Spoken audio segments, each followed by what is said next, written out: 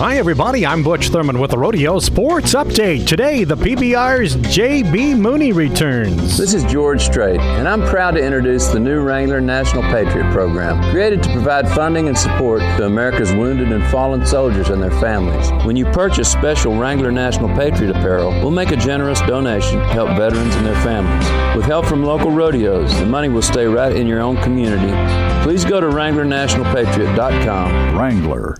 Long live Cowboys. J.B. Mooney back with us, winner at Des Moines, Iowa over the weekend. You talked about the body getting some bumps and bruises. Do you do things differently now? Oh, for sure. First time I've ever been to physical therapy in my entire life. Was recommended and told to go to physical therapy many a times, but this would be the first time I went, and, I wish I would have listened when I was a little younger. Probably my body wouldn't hurt so bad now. JB, talk a little bit about this first part of the season and how you feel about what you've accomplished.